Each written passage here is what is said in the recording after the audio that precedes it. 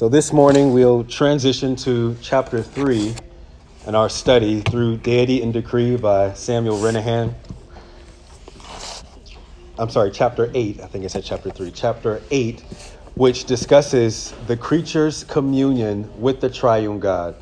The creature's communion with the triune God. This will be part 1, and then part 2 will be next week.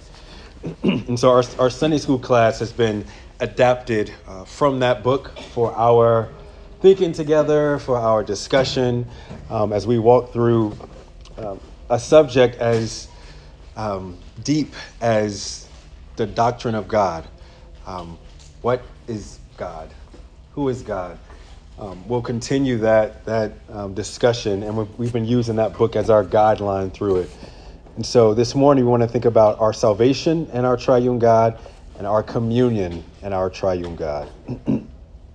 So in chapter 2 of the 1689 Confession, you should have known I would start there. All right, Brian? Always got it. Paragraph 3 says that the doctrine or truth of the Trinity is the foundation of all our communion with God and our comfortable dependence on Him. Communion with God and dependence on Him. That's the latter half of paragraph 3 there in chapter 2. When we think about the Trinity, it's for doctrine. We should think about it and want to know God more, but it's also for devotion. It's for doctrine and devotion. We want to think God's thoughts after Him, so to speak. We want to use the language He gives us when we talk about Him and think about Him. But we also want to worship God as He is. So we want to have right thoughts about God, because that's a part of worship. How we think about God is worship. We want to use the language Scripture uses as we think about God and talk about Him, because God gives us that language. And all of this is unto God's worship. This God who is a one, holy, and triune God. Edward Lay was an English Puritan and theologian in the 16th century.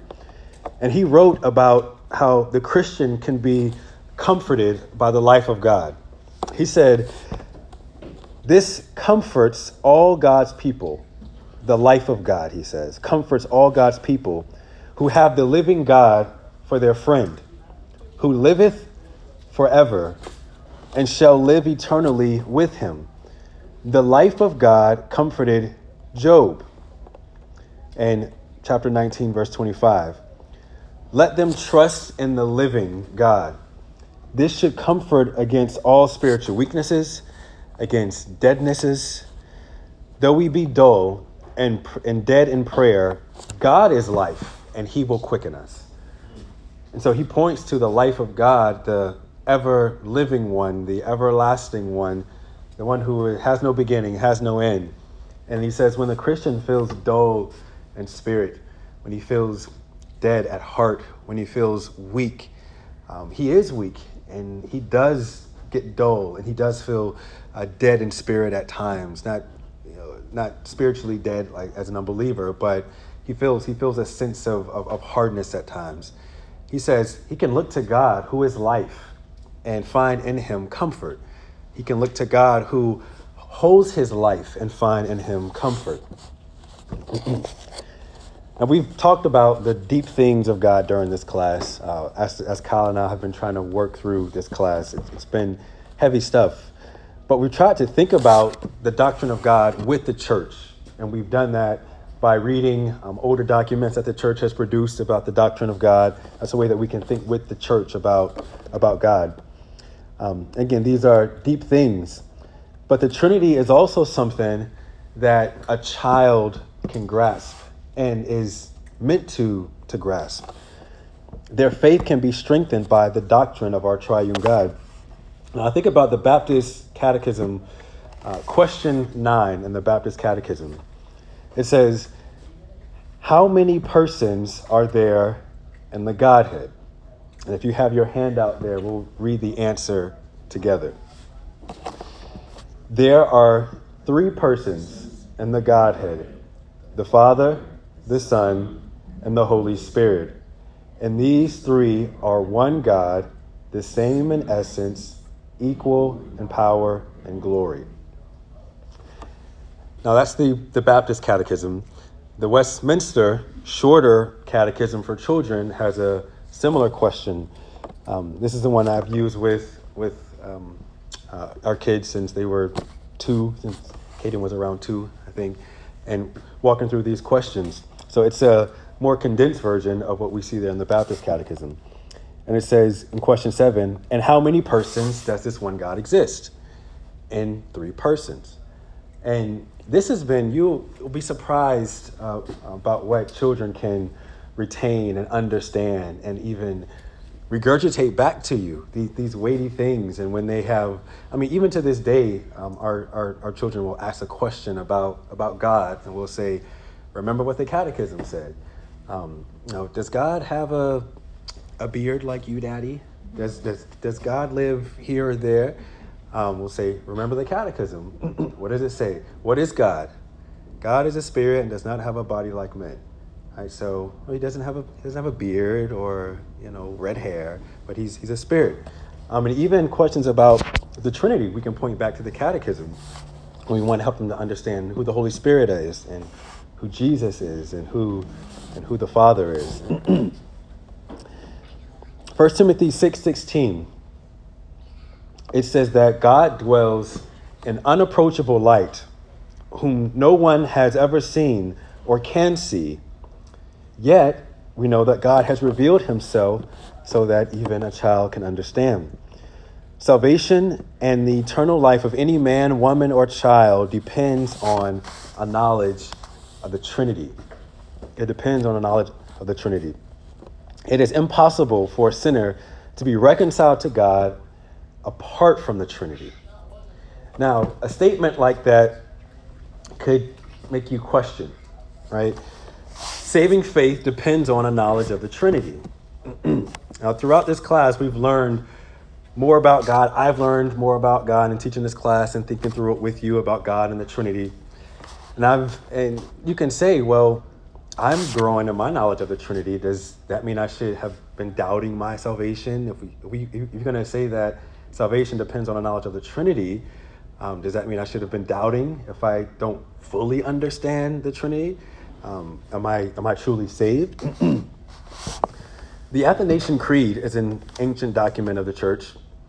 It explains what the church believes and confesses about the Trinity and about the 2 natures of Christ. And it says this: anyone who does not keep it whole and unbroken will doubtless perish eternally. When the early church made statements like this, it doesn't mean that in order for someone to be saved, they have to have a perfect knowledge of God, but a true knowledge of God. Right? We talk about God being incomprehensible. We can never put our arms around God and say, I understand him.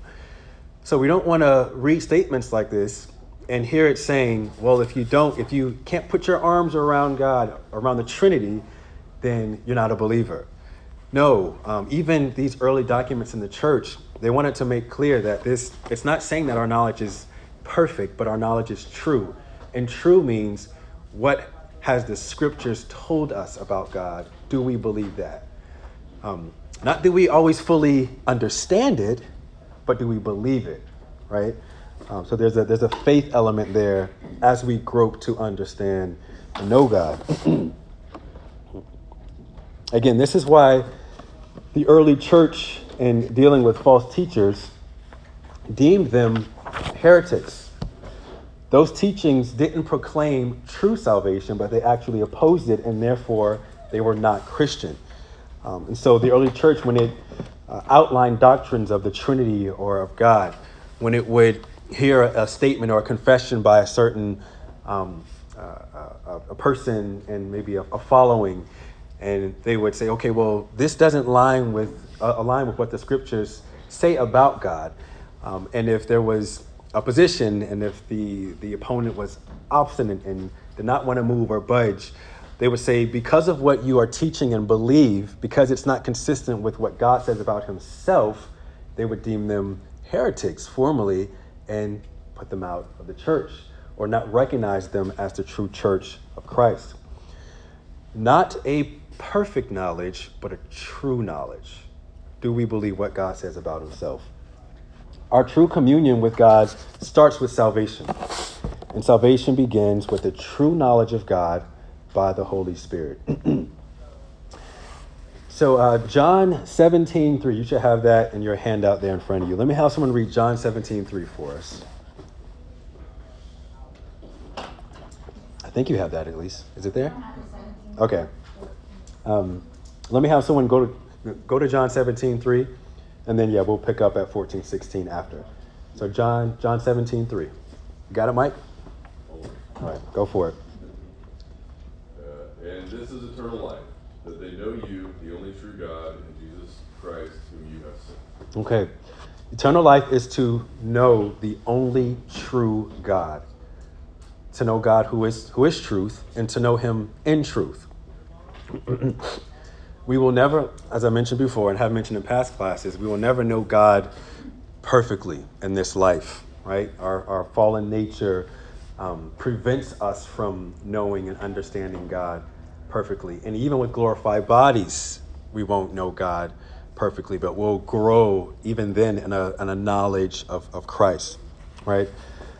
But we can know God truly. Any believer, man, woman, or child who believes the gospel and understands it, they have a truer knowledge of God than any self-proclaimed, self-entitled theologian who has a false knowledge of God. So a child can say Jesus is Lord as a believer and confess that truth about God and have a truer knowledge than any Pharisee that we see in the scriptures who denied who Christ was. Right? It's not perfect knowledge, but it's true knowledge. As we consider John 1:18, it's a Trinitarian statement where it says, "No one has ever seen God, ever seen God, the only God who is at the Father's side. He has made him known." It's impossible to know the Father without the Son. The Son, Hebrews 1:3 says, is the radiance of the glory of God and the exact imprint of his nature. And then John 14:16, let me have someone read that for us. Jesus said to him, "I am the way and the truth and the life. No one comes to the Father except through me." All right, so that's a very clear and emphatic statement. No one comes to the Father except through the Son, which informs and helps us even when we think about conversations we have with other people, when there are these ideas that, well, everyone has a right relationship with God. God loves everyone. Everyone will get to heaven by just practicing what they feel to be right, and God will honor that, and he'll let them into heaven. Right? You hear this in the music of our culture and time, and in movies, in media, in ads. It's pretty much everybody do what's right in your own eyes, and the more sincere you are, the better your chances are of getting to heaven, because God will never turn away sincerity. But sincerity that denies what Scripture says is actually not sincerity at all. It's a veil. It's actually pride, because it says, "I know better than God how to get to God," and that's pride. That's not truth. That's not knowledge according to the Scriptures. You see the Pharisees doing the same type of things, but Jesus says clearly, "I am the way, the truth, and the life. No one comes to the Father except through me," which is why the Christian, even as they have these conversations with unbelievers, can do it with a sense of gratefulness and thankfulness and humility, because they didn't come to the Father themselves, but even they came through the Lord Jesus Christ, right? So we can keep that humble heart disposition. You know what? An interesting tidbit about my last name is actually the way. So I've used my own name, especially when I was at Quebec. Yeah. And to witness to people and say, "Well, my name is in the scriptures," and they go, "What?" And then I go, "Yeah, it says over here, I am the way." So that's why I literally use the way. Hopefully they don't confuse that. Well, I was quick to point out, he Yeah. is the way, I'm not, but my name is in there. Lavoie, the way. Oh, The way. nice. Didn't know that. I learned something new about you. Yeah, that's good. Okay, so John 14:16, John 17:3, John 1:18, all sort of could be summarized by saying this: if we reject the Son, we reject the Father. It is impossible to reject the Son without also rejecting the Father. Let's look at a couple of scriptures that make that even more plain for us. 1 John 2:23. Let me have someone read that for us. No one who denies the Son has the Father. Whoever confesses the Son has the Father also. Okay. You see this, excuse me, not only here, but even other places in the New Testament, where even the Pharisees in conversations with Jesus denied his divinity, and took shots at his origin. Who is your father? Yet the whole time thinking because they had Abraham as their father, they had a relationship with God. Christ rejects that, and Scripture rejects that and says, no one who denies the Son has the Father. John 5:23. Let me have someone read that for us. That all may honor the Son, just as they honor the Father. Whoever does not honor the Son does not honor the Father who sent him. Okay. Another clear statement that if you reject the Son, you reject the Father. Another helpful scripture to have in mind in conversations, I think specifically about maybe Jehovah's Witnesses, to show that the Son ought to be honored as the Father, because the Son is God, the Father is God, the Holy Spirit is God. And then 1 John 5:20. Let me have someone read that for us.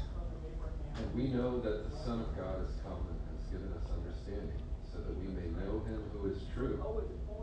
And we are in him who is true, in his Son, Jesus Christ. He is the true God and eternal life. Jesus Christ is the true God and eternal life. Right? This language, this is Alpha and Omega language. Right? No beginning, no end. He has life in himself, therefore he can give life to whom he chooses. Right? All this shows us that the Son is God, right? And that our God is triune. Because if Jesus is not God, then the Bible itself is making a blasphemous statement about the worship of God, right? So God says, I will have no other gods before me. He's cutting down any other supposed God, right? Here it says Jesus Christ, he's God, and has eternal life. The scripture affirms that Jesus Christ is God and ought to be worshipped as God. The next point there, it is impossible to belong to Christ without receiving the Holy Spirit. It's impossible to belong to Christ without receiving the Holy Spirit. Now, I'll say on the front end of this, when we think about receiving the Holy Spirit, depending on your church tradition or theological tradition, we can read receiving the Holy Spirit as that sort of second blessing interpretation, right? You're saved, but then you receive the second blessing of the Holy Spirit with the evidence for speaking in tongues. And we've talked about that in past classes, and specifically our last Sunday school term on the Holy Spirit, we talked about that, right? But this is saying the Spirit is the one through whom we even come to believe. We cannot believe apart from the power of the Holy Spirit, right? We can't will ourselves to believe on God. Romans 8:9. Let me have someone read that for us. You, however, are not in the flesh, but in the Spirit, if in fact the Spirit of God dwells in you. Anyone who does not have the Spirit of Christ does not belong to him. All right, so one must have the Spirit of Christ in order to even belong to Christ. The Spirit of God dwells in you, the scripture says.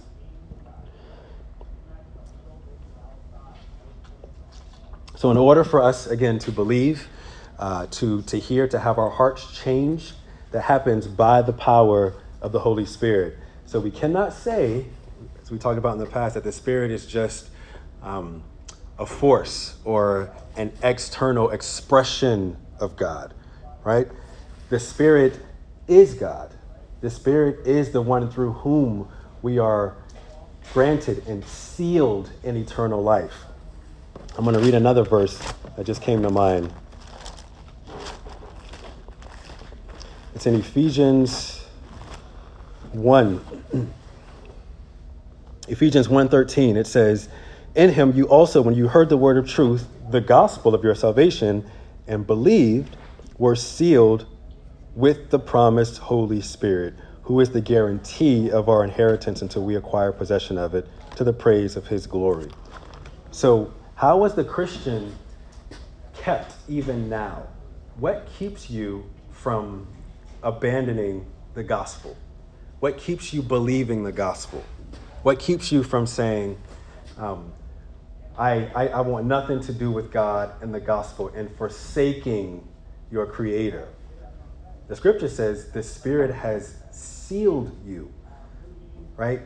That doesn't mean that it's some sort of invisible protective armor. It means that, as 1 Peter says, your salvation is kept guarded for you in heaven, right? It is the Spirit that applies to us the benefits of what Christ has purchased for us. It is by the Spirit that the Christian says no to sin.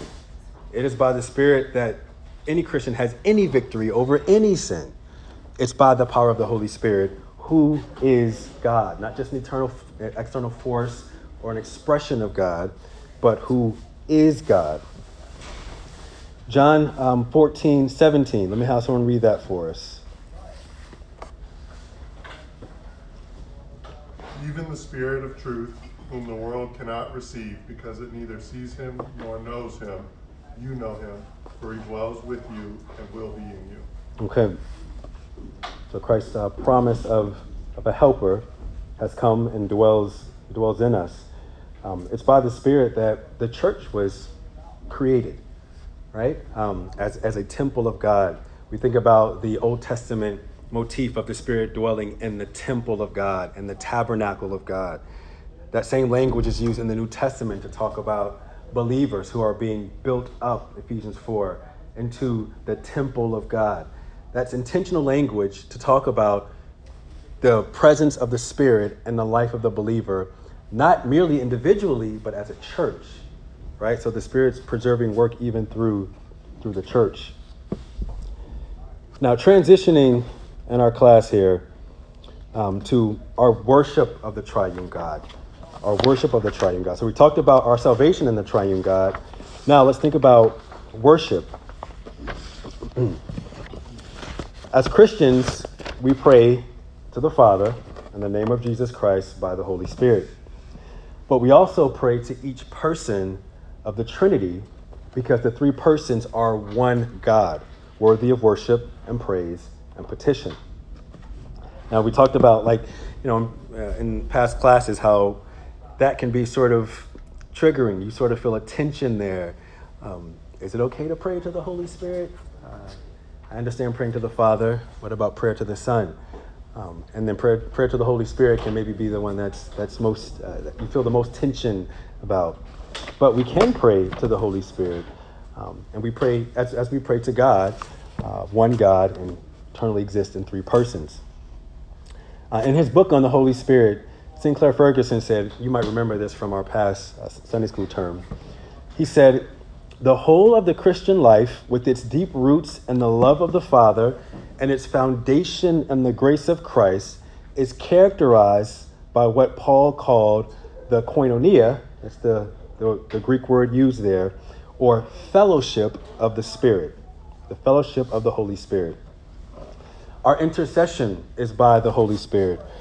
We intercede through the Holy Spirit, who applies the resurrection life of Christ to our account, and we intercede by the Holy Spirit, who is the basis of our union with Christ. But we also pray to the Holy Spirit as God. John Calvin said that the legitimate prayer, that legitimate prayer is prayer that is committing oneself to holding on to the promises of God until they take effect. When we pray by the Holy Spirit, we're praying the promises of God back to God, the Holy Spirit. When we pray the language of Scripture given to us by the Spirit of God, his words back to him as the only true God who is able to answer. And I want to highlight the Spirit in our worship here, because I think at times we can limit our worship to the Father and the Son and not consider that the Spirit is God and ought to be worshiped and adored and prayed to with petition, right? If we deny the Spirit worship and adoration, then what we're worshiping is not God, because our God is triune, Father, Son, Holy Spirit, and ought to be worshiped as such. Saint Anselm of Canterbury. So this is he lived during the 11th century. You'll notice in my classes I like to go back in church history. I think it's beneficial for us to think with the church in that way. Anselm of Canterbury, he was an Italian philosopher and theologian. He wrote a book called Why God Became Man. It's excellent. He's also known for his ontological argument for the existence of God. It's a big word, but in that argument, he says that God is a being than which none greater can be imagined. Anselm also wrote prayers. And one of the prayers he wrote, or one of the prayers attributed to Anselm at least, is a prayer to the Holy Spirit. Now listen to what he says here. He says, "O Holy Counselor, the sweetest consolation of the sorrowful, gracious Spirit, come down now with your mighty power into the depths of our hearts. Gladden there with your brightness every dark retreat, and enrich all with the dew of your abundant comfort. Kindle our hearts with holy favor, that the increase of our prayers and praises may ever go up to you, our God. Through Jesus Christ, your Son, our Lord. Amen." It's a very Trinitarian prayer. The recognition of the Holy Spirit as God, the Holy Counselor, through the Lord Jesus Christ, praises unto God, Christ our Lord. Very Trinitarian prayer. All prayer should be directed to our triune God, Father, Son, and Holy Spirit. The Bible allows for prayer to one or all three.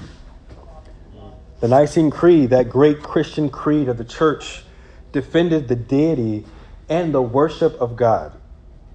Right? This is a 3rd century creed of the church. It says, "And we believe in the Holy Spirit, the Lord, the giver of life. He proceeds from the Father and the Son, and with the Father and the Son is worshipped and glorified." Both worshipped and glorified. The church, the early church and the church today, we have a deep conviction about the worship of our God as one God that eternally exists in 3 persons. And so when we think about our own prayer life, when we have conversations with one another, when we go into to worship together in the sanctuary there, we want to give thought to the reality that God is triune. And you can pray to the Spirit. In fact, because the Spirit is God, you're commanded to pray, right? We're commanded to give adoration and praise and glory to the Holy Spirit. Prayer is part of our worship as Christians. Through prayer, we express our worship and adoration to God. Prayer also expresses our personal need. When we think about our worship to our triune God, Ephesians 6:18 says, "Pray at all times in the Spirit." Pray at all times in the Spirit. Now, thinking back to our last Sunday school term on the study of the Holy Spirit through Sinclair Ferguson, his book, which was helpful, he said that prayer in the Spirit is conformity to the word which God has spoken. Prayer in the Spirit is conformity to the word which God has spoken. So we can have thoughts about prayer in the Spirit as well. And I just, again, my own theological tradition in church history, where I had thoughts about what prayer in the Spirit looks like. It's constantly before the altar at church, and prayer in that way, or maybe speaking in tongues in that way. And this is prayer in the Spirit. And I think sometimes we can unnecessarily, overly spiritualize it in a carnal way. But Scripture is clear that we ought to pray God's promises back to him. We're going to look at a few verses that teach us that. Praying in the Spirit is prayer that conforms to the will of the purpose of the Spirit. The will of the purpose of the Spirit. The purpose and will of the Spirit is not different from the purpose and will of the Father and the Son. Right? Donald Whitney's book, Praying the Bible, is a book that will be extremely helpful for you if you're able to pick it up. It will help you so much in your own times of prayer. So his method is exactly as his book title says, Praying the Bible. He says we should be praying the words of Scripture, praying the words of the Bible. And he outlines verses in the Psalms and other places in Scripture that teaches Christians how they can pray through those verses and how we can pray for one another. He says, I'll read Ephesians 1:17-21. Actually, I'm going to have somebody read that for us. Go to Ephesians 1, and you should have that in your handout. But if not, go to Ephesians 1, and let's read verses 17-21. Now, think about this. This is a prayer, right? So when we struggle with, what should I pray? Sometimes we go to prayer, and it's like, okay, well, where do I start? Who do I pray for? What do I say? Sometimes we find ourselves saying the same thing over and over. I deal with that too. I struggle with that. But this is a prayer. This is a place we can go to in Scripture and read it as prayer, right? We don't have to reinvent the wheel. We can just read Ephesians 1:17-21 as prayer. Let me have someone read that for us. That the God of our Lord Jesus Christ, the Father of glory, may give you the spirit of wisdom and of revelation in the knowledge of him, having the eyes of your hearts enlightened, that you may know what is the hope to which he has called you, what are the riches of his glorious inheritance in the saints, and what is the immeasurable greatness of his power towards us who believe, according to the working of his great might, that he worked in Christ when he raised him from the dead and seated him at his right hand in the heavenly places, far above all rule and authority and power and dominion, and above every name that is named, not only in this age, but also in the one to come. That is Pauline prayer. That's a Spirit-inspired prayer, right? Write it down, note it. Ephesians 1, when I'm struggling with prayer. What can I say? God, I pray that. The God of our Lord Jesus Christ, and pray it, right? Ephesians 3:16-19 is another prayer by Paul. We can open up our Bibles to these verses and pray them straight from Scripture. Ephesians 3:16-19. Let me have someone pray that for us. That according to the riches of his glory, he may grant you to be strengthened with power through his Spirit in your inner being, so that Christ may dwell in your hearts through faith, that you, being rooted and grounded in love, may have strength to comprehend with all the saints what is the breadth and length and height and depth, and to know the love of Christ that surpasses knowledge, that you may be filled with all the fullness of God. Thank you. It's been said that God puts into our mouths his own words when we pray Scripture. Yep. Right? We can read God's word back to him, his promises back to him. You have a friend, family member, person that's struggling in some area. I'll pray for you. You say, I'm going to pray for you tonight. I've done that, and I get home and I forget. But having something like this in mind, I mean, we may struggle with what to pray for them. I don't know. He's dealing with some financial stuff, but I also know that his heart is dealing with some stuff. Like, what does he need? Well, he needs Scripture prayed for him or heard. Other prayers we see in the New Testament Romans 15, 5-6. May the God who gives endurance and encouragement give you a spirit of unity among yourselves as you follow Jesus Christ, so that with one heart and mouth you may glorify the God and Father of our Lord Jesus Christ. Praying that for our sister churches, praying that for ourselves as a community of believers here locally. All right, Norm? Also, as we pray or read and pray, automatically there will be thoughts that will be generated. Yeah. Not only that, is oftentimes if you give yourself time, other verses will come to mind and you branch out. So there is a never-ending nuclear explosion, so to speak, of using scripture. It's a power lifter. And Yeah. to your point, that if I pray on my own, I get very distracted, or I pray the same old all the time. Yeah. But praying the scripture, the word is life. It generates something. There's a warm energy that comes through it. And there is no end. Like this morning, when we prayed Psalm 23, I mean, there was much more I could have prayed out of that, because it was just like bubbling up inside. Yeah, so yeah. Praying the Bible is powerful. That's a great point. I think sometimes when we think about prayer, we can think that extemporaneous is the most sincere form of prayer. I get up and I just pray out of my heart. I pray extemporaneously. We all do. But praying out of our hearts is not always what we want to do. Sometimes your heart is just jacked up and you don't need to be praying out of your heart. You need to be praying out of a place that's informed with Scripture, and our hearts ought to be informed with Scripture. I feel like praying Scripture, even opening up, and it can feel dry sometimes, but it doesn't have to. We can open up and say, and just pray it, and pray that God would give us a sincere heart as we do. But praying Scripture is like your children. Like, you teach them things, but they end up just talking like you, right?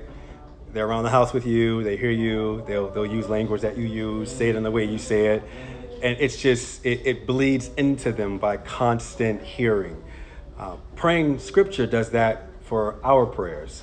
It informs how we think, to where our minds, our hearts are saturated, to where we start to pray, and we don't have our Bibles open anymore, and our prayers sound like Ephesians 3 or Ephesians 1, or just has elements of it in there. That's a good thing. It's cultivating a heart of prayer. Romans 15:13, another prayer. May the God of hope fill you with all joy and peace as you trust in him, so that you may overflow with hope by the power of the Holy Spirit. William Gurnall said that the Spirit excites and assists. He excites and assists the believer in his prayers.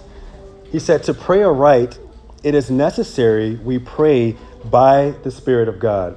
Just as we cannot come to the Father through any mediator but the Lord Jesus Christ, so to pray by another spirit than by the Holy Ghost, he says, is sheer folly.